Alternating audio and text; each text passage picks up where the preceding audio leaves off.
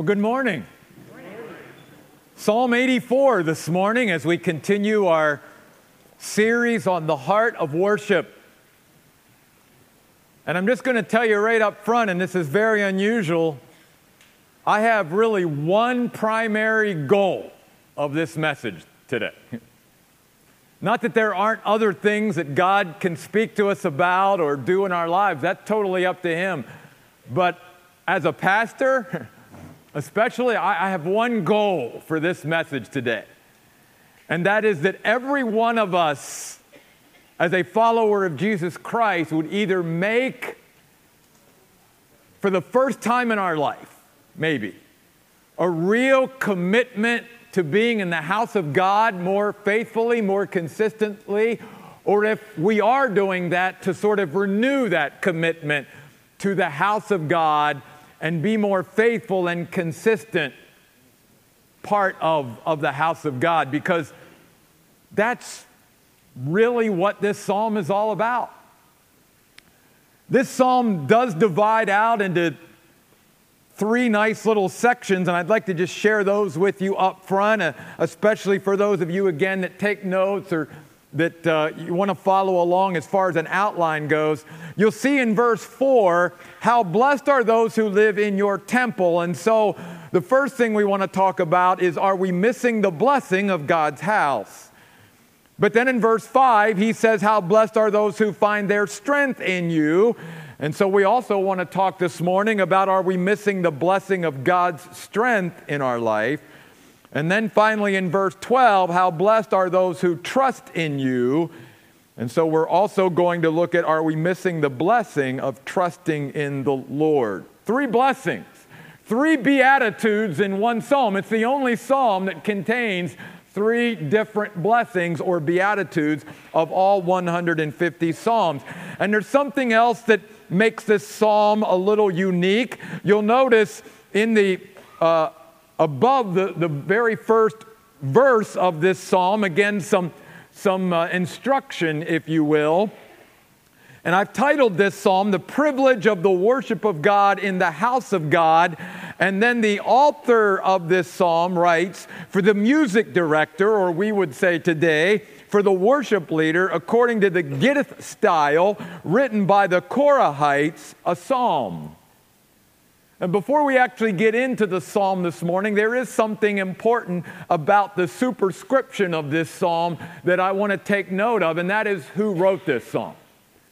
It wasn't Asaph, or it wasn't David, or it wasn't Moses, some of the other writers of the Psalms. This was written by the Korahites. Why is that significant?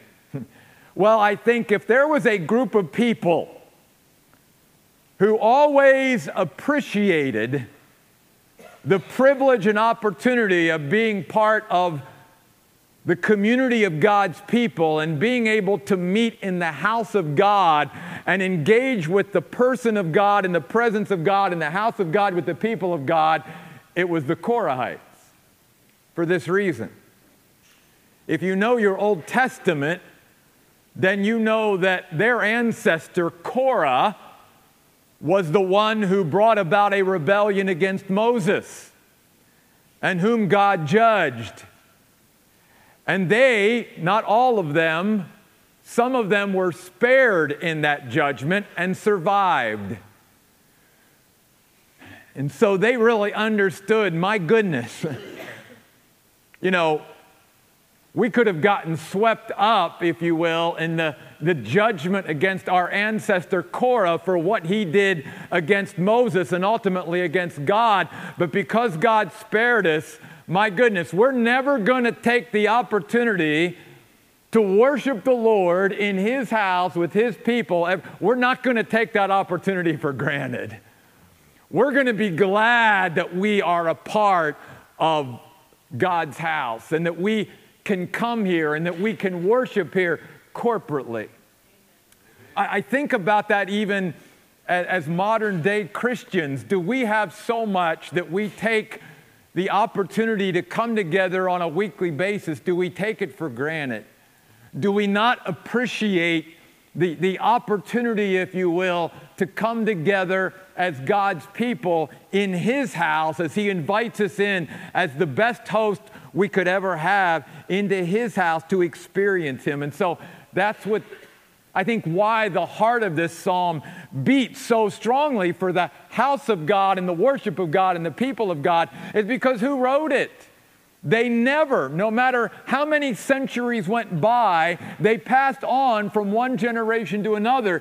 You know how fortunate and blessed we are to be a part of the people of God and be able to go to the house of God on a weekly basis? We're very fortunate because our ancestor rose up and rebelled against Moses, and God spared some of us, and we are alive to be able to do this, you see.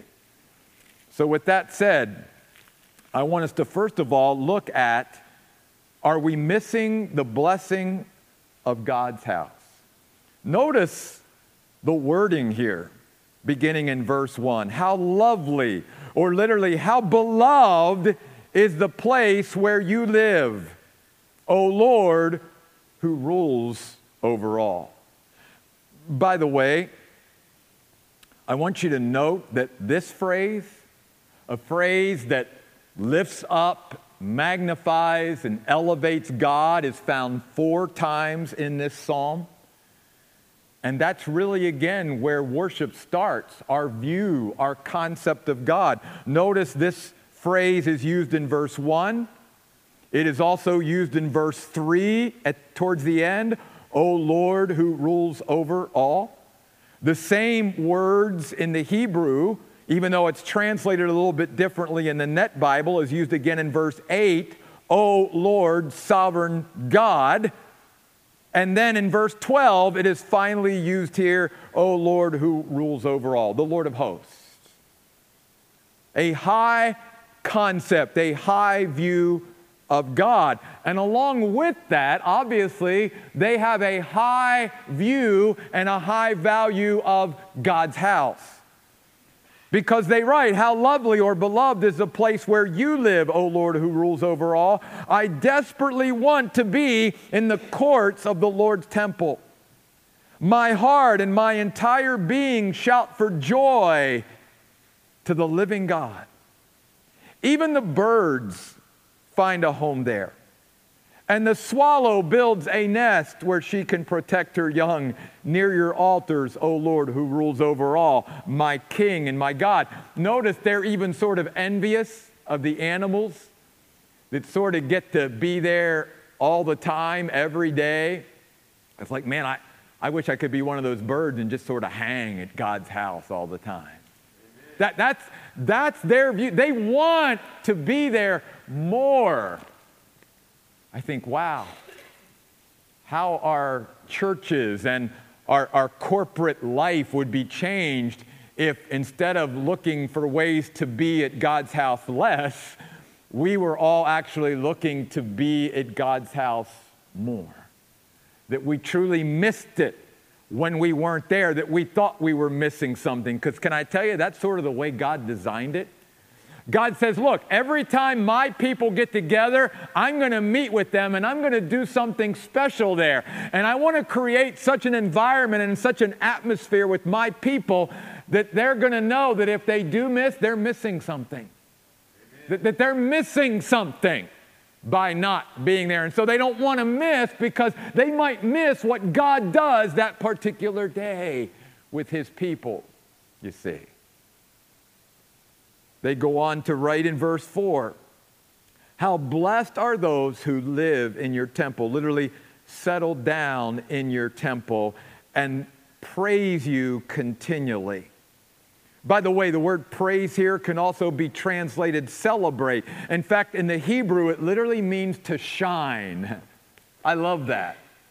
To shine continually for God, which obviously we think of then in the New Testament where, Jesus says, I'm the light of the world, and then tells His people, oh, and you are the light of the world, and don't let your light be hidden. Don't put that light under a shield or something to hide your light, but set that light out so that people can see it, so they can glorify God as they see your life and your good works. Amen. The concept of being a light and shining as God's people. And God says, Here's one of the reasons why I want you to come together, because each of you is an individual light out there in the world, but think about the light that you produce when you come together and you bring all of your lights together and you shine as one. How bright can that be, God says.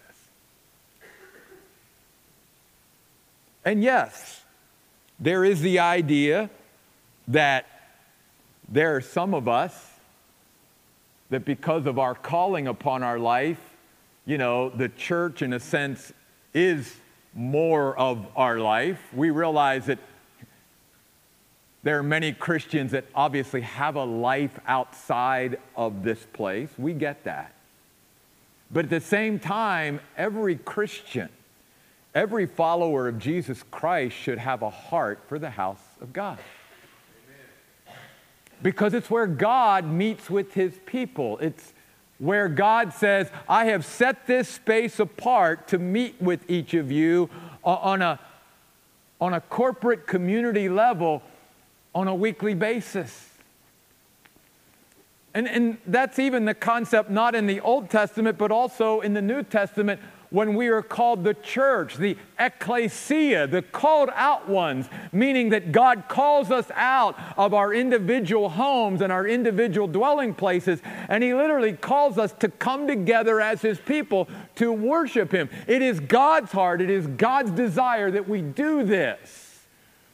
And God says, do you have a heart for my house? Are we missing the blessing of God's house by not being as faithful, committed, and devoted to his house as we should be? Because here's the thing that the psalmists want us to understand, that the house of God is synonymous with the person of God.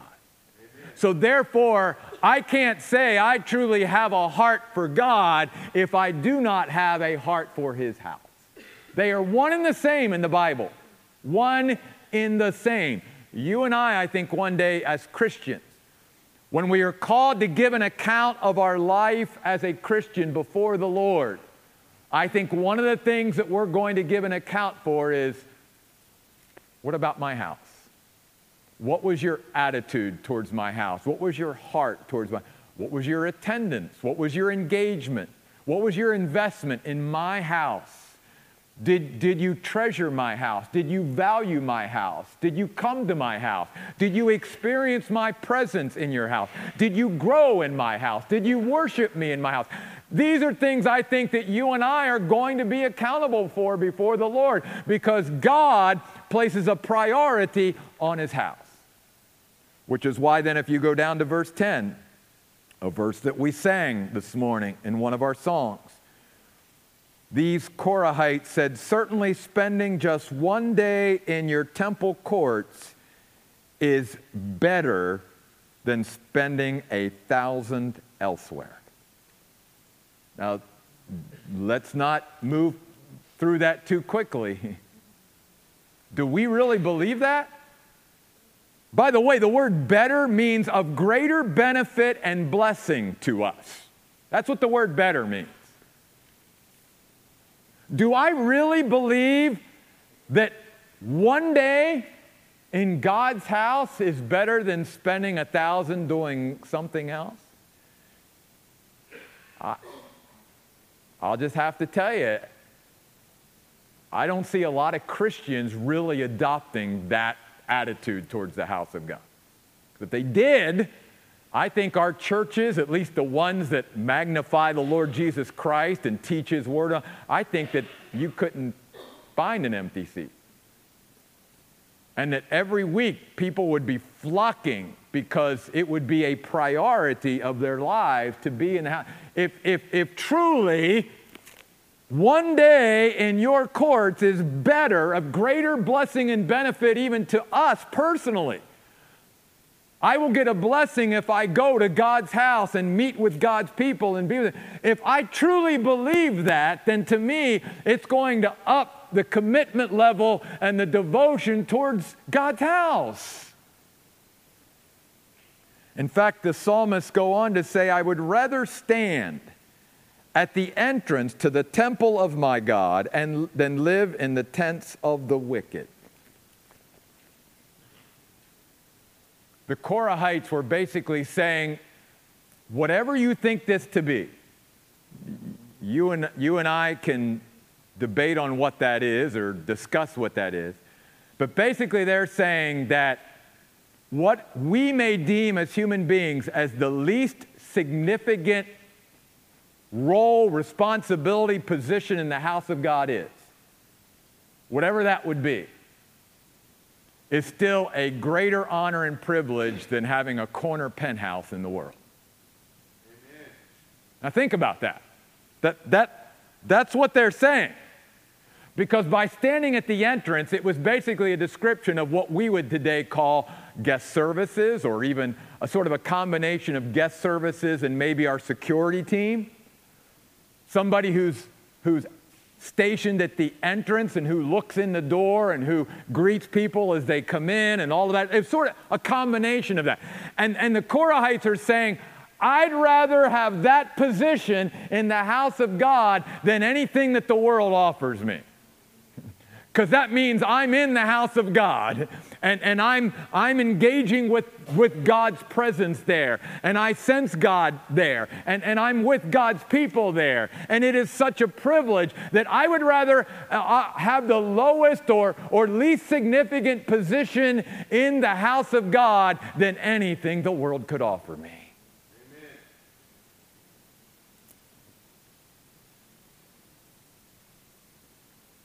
See, when we talk about the heart of worship, one of the desires that God has for His people is that we come together to worship Him. And so therefore, if we're going to create a desire, a heart of worship within even our own church, we've got to create an environment where more of us buy into the idea that being in the house of God needs to be more of a priority, and I need to be more faithful and dedicated and devoted to the house of God. Not in a legalistic sense. Again, it's for my own blessing and benefit, you see. It's to build me up. It's to strengthen me. It's to allow me to experience God in a way that I never will just individually. You see? Yes, we can all experience God. Yes, we can all worship God on our own. But there's something near and dear to God's heart about when God's people are willing to come together and to worship Him as a community of believers. And He meets with us in a very special, unique way that He doesn't meet with us like that any other way. Amen. And He wants His people to have that heart to come together and to be together and to worship Him. So if we're going to raise the level of worship at the Oasis, we first got to raise the level of our view of God's house, Old Testament and New Testament. In fact, to show you this, keep your finger in Psalm 84. We'll come back there. Let me take you to the New Testament in case some of you are like, well, that's Old Testament stuff. Well, let's go to the book of Hebrews for just a moment. And this is just one place we could go, but this is one of my favorite places. And go to Hebrews chapter 10 and look at verses 24 and 25.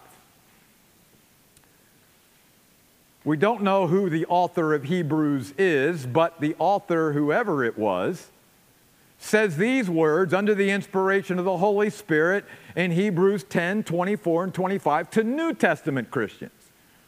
Let us take thought, give it some thought, of how to spur one another on to love and good works. Now let me stop there before we get to verse 25 and say, how can I spur one another on to love and good works if I'm never around one another's? And if I don't even know them enough to know how to... See, because this also, if you got to go back a little bit, this implies that I have a relationship, at least with some of my brothers and sisters in Christ, enough to begin to even think about how do I spur them on. And here's why. Because each of us is unique. And we're all motivated differently. We're all inspired differently by different ways and different things. You and I don't respond to the same kind of inspiration or motivation. So in order for me as a Christian to even carry out verse 24,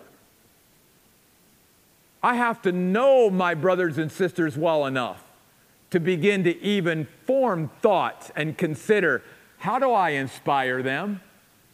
How do I motivate them to be a better, more dedicated, more devoted follower of Jesus Christ? You see, if we never come together and we don't build relationships with each other, we can't even carry out verse 24, which is why then verse 24 is hooked to verse 25. Not abandoning our own meetings, as notice, some are in the habit of doing. Let's talk about that for a minute. That's some strong language. Do you notice the word abandon there, which is a pretty strong word? He says, do you realize even as a New Testament Christian that in some way, if you and I are not faithful to the house of God, it's like we're abandoning our brothers and sisters in Christ? I would never forsake or abandon my brothers and sisters in Christ. Well, if we're not faithful to God's house, that's what the Word of God says. Not my words, these are God's words. And then he uses a very important word too, habit. Because isn't that really what it comes down to? It is habit. If someone is out of the habit of coming to church on Sunday morning, and I'll just say this, the more you and I miss on Sunday, the easier it is to keep missing. If it is my habit to just get up on Sunday and there be no question that I know what I'm going to do Sunday morning, then I am forming that habit. And it becomes a habitual thing. That's just what I do. There's no question. And I know, I've said this though before, but I know some of you are going to go, well, you're a pastor.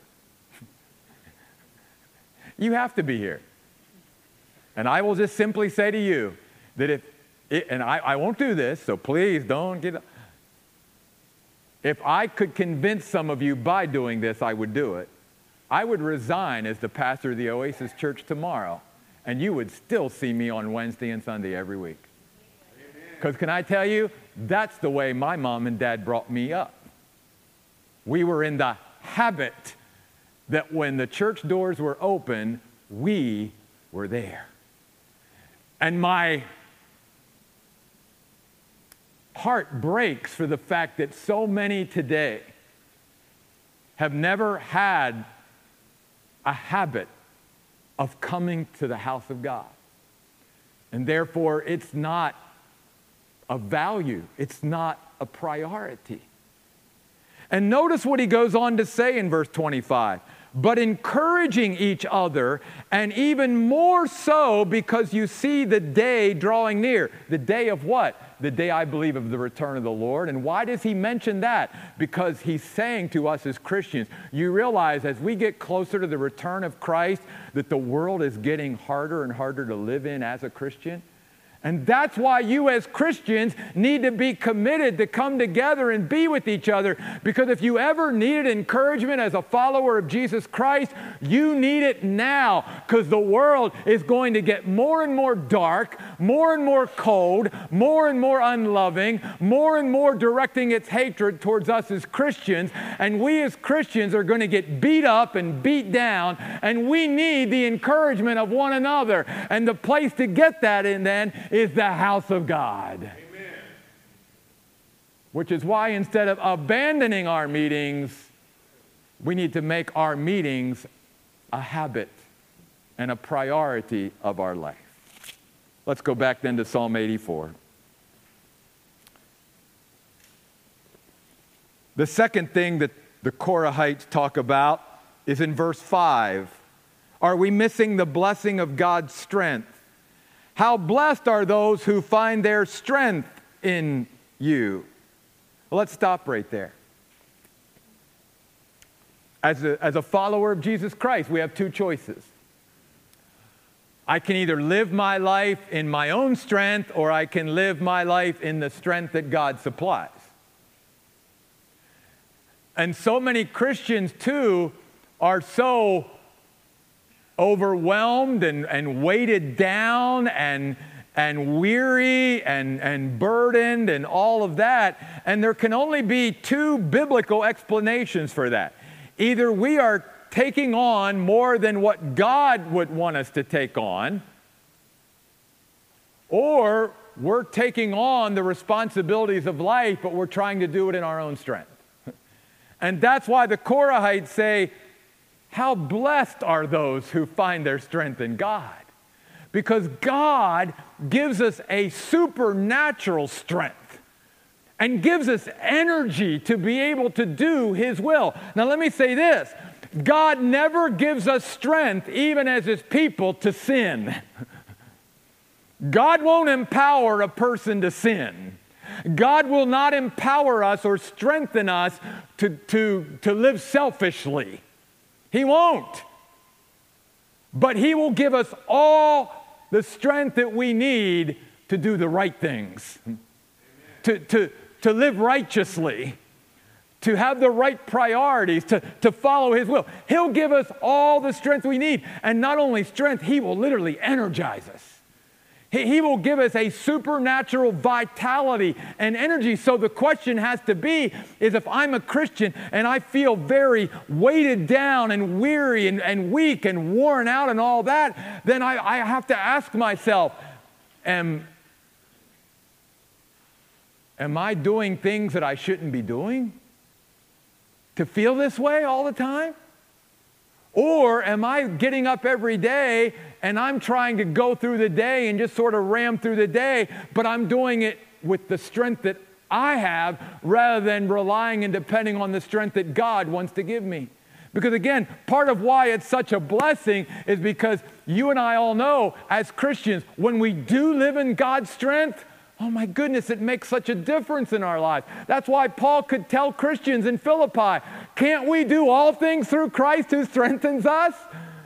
There's nothing that you and I cannot do if Christ's strength is empowering us to do it. Amen. And notice the context here, though. Again, going back to God will give us the strength for what His desires are. Notice what the strength is for here. How blessed are those who find their strength in you and long to travel the roads that lead to your temple. By the way, the word long there means to be resolved and determined to come to God's house. See what the psalmists are saying? If you truly have a resolve and determination that you want to come to God's house, God will give you the strength to get there. Because that's God's will, that you and I be at God's house, just like it would be anything. Whatever God's will is, God will give us the strength to do it. Again, it's not a strength that you and I can even sort of quantify because it's supernatural. It's like people could look at, how do you keep going? Or how do you? Well, because I'm doing what God wants me to do. And I'm not doing it in my own strength. I'm doing it in the strength that God will give me.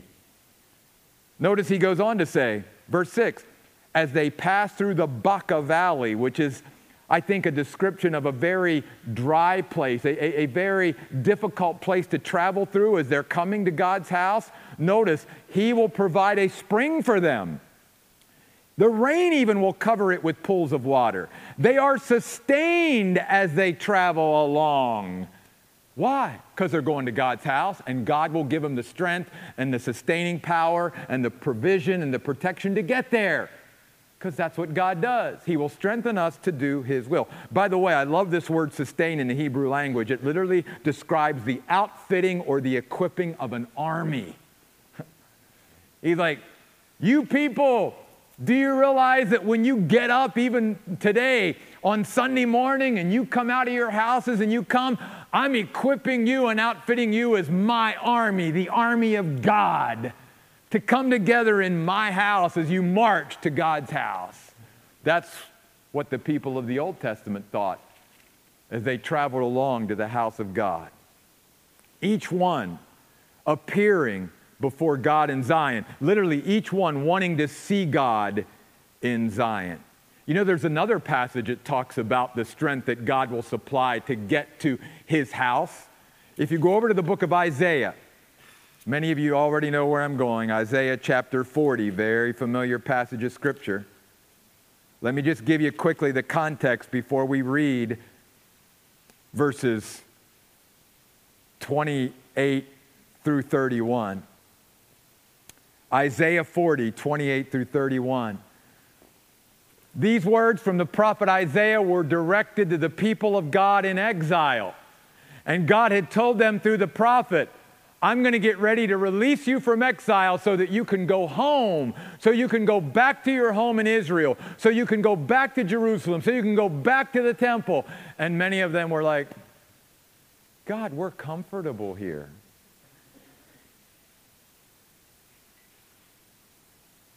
How sad that God's people can get comfortable in exile, but we can. We can get comfortable in our distance from God and from God's house and God's people. We can actually get comfortable with that, just like the people did in Isaiah's day. And many of them were saying, but God, many of our families, they have very small children, or they have aged parents, or people who are very old. And that trip, there's no way they could make that. And then God, the thoughts of once we get back there about rebuilding our homes from scratch and starting all over again, God, where's the strength and the energy for all that work going to come from? That's the context of Isaiah 40, 28 through 31. Please follow along. So Isaiah says to the people of God, do you not know? Have you not heard? The Lord is an eternal God, the creator of the whole earth. He does not get tired or weary. There's no limit to his wisdom. He gives strength to those who are tired. To the ones who lack power, he gives renewed energy. Yes, even youths get tired and weary. Even strong young men clumsily stumble. But those who wait for the Lord's help find renewed strength. They rise up as if they had eagle's wings. They run without growing weary. They walk without getting tired. Isaiah is basically telling them, if you're obedient to the Lord and you go back to your home, he'll give you all the strength and energy you need to not only get back there, but to start your life over again once you get there, because that's his will for you as his people. So that's why the psalmists write in Psalm 84, are we not only missing the blessing of God's house, but are we missing the blessing of God's strength? Well, finally this morning, would you go back to Psalm 84 and look at verse 11 and 12, where they write, for the Lord God is our sovereign protector. The Lord bestows favor and honor. He withholds no good thing from those who have integrity. O Lord, who rules over all, how blessed are those who trust in you. And we've already looked at the question of, are we missing the blessing of God's house, and are we missing the blessing of God's strength? So I want to end with this. Are we missing the blessing of trusting in the Lord? Because the psalmist ends this great psalm by saying, how blessed are those who trust in you. See, they're reminding us that there is no greater blessing than fully resting in and relying in the Lord every day. That's a blessing. Because how much, and I know this from personal experience, by the way, how much torture we put our minds and bodies through when we don't trust in the Lord, right? We're filled with worry and anxiety and stress, and we begin physically and emotionally and spiritually to break down because we haven't turned our lives and our life and all that our life touches over to the Lord. We're not really resting and relying on him. So what ends up happening? We end up, in a sense, destroying our own lives. We cut our lives short. Our blood pressure goes up. Our heart goes out of whack. You know, we get all kinds of massive, headaches and migraines and all these different physical ailments from the stress and the anxiety and the worry and all this, rather than trusting in the Lord. So no wonder he says, how blessed are those who trust in the Lord. Amen. Because we can live with a joy and peace and confidence and nothing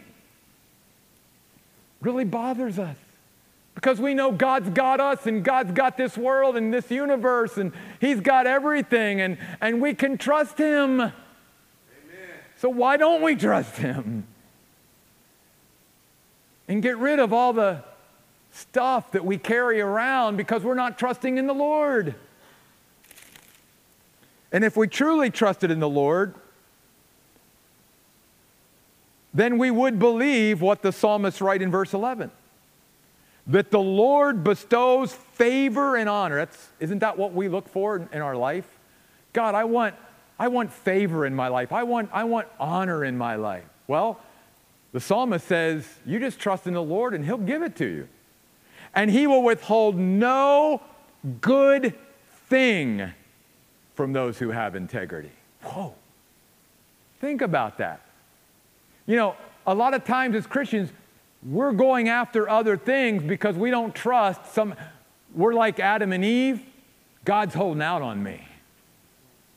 So I gotta grab something from the other tree, right? Because what God has said, really, He can't be trusted. So I gotta go after life my way. And God's like, if you just trust me, I will never withhold anything good from you. I'm telling you, if we as Christians really believe that, then we would just rest and rely on the Lord. Because nothing that anybody else offered us or the world offer us or anything else would ever come out. It's like, no, you don't understand. My Bible tells me that God will never withhold anything good from me if I just trust in Him. Amen. So I'm just trusting in Him. Now let me say this as we wrap this up this morning. There's a word here that's very important that we need to talk about and define a little bit deeper, and that's that word integrity. He says, God will withhold no good thing from those who have integrity. He's not just talking to God followers. He's saying a particular type of God follower. What type of God follower is he talking about? Here's my definition of this word in the Hebrew.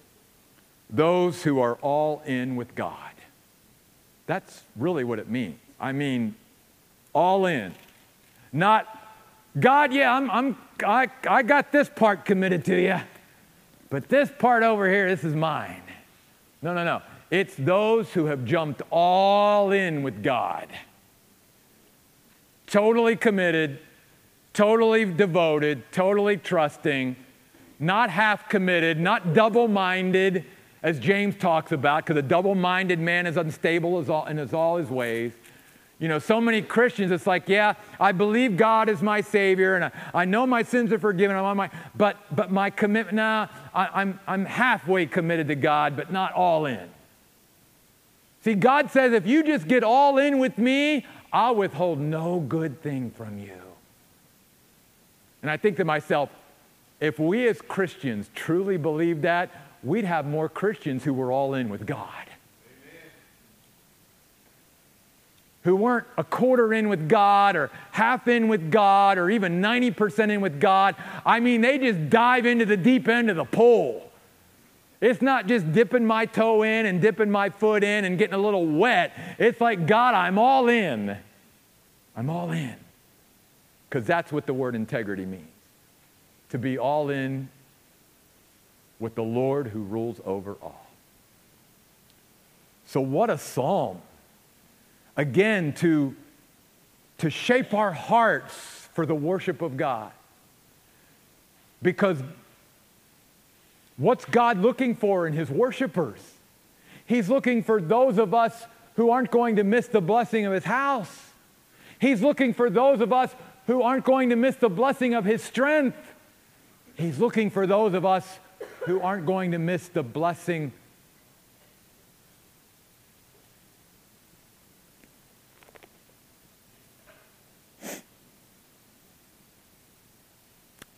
of trusting in Him.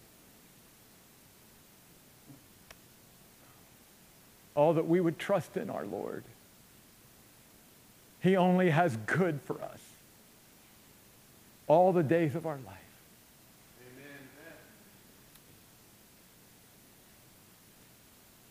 Will you come and be a part of a group that is wanting to be all in with God today? Let's pray. God, I thank you that, Lord, the Korahites that wrote this psalm never got over the fact that they had the privilege and opportunity to be a part of your covenant people and to be a part of your house. They never took that for granted. They cherished that opportunity. They treasured that opportunity. They looked forward to it, God. They longed for it. They were the ones that said, one day in your courts, God, is better than 1,000 anywhere else. Oh God, would we now today as your people, would we have that same heart attitude? Because God, when we fail to trust you, when we fail to live with your strength, when we fail to value your house, we miss such blessings in our life. And God, you show us over and over again, and you speak to us about you want to bless your people. You want to bless our socks off, God. You want to bless us more than we could ever imagine. But God, we've got to respond. And so God, I pray right now that in this time of worship, that we, your people, would positively respond to the moving of your Spirit in this auditorium this morning. And that God, as we sing this song and as we meditate and as we pray and as we talk to you, God, and we speak to you and we engage with you, God, would we be all in? Would we stop trying to be half committed? But would we, Lord, just be all in with you once and for all? These things we pray in Jesus' name. Amen.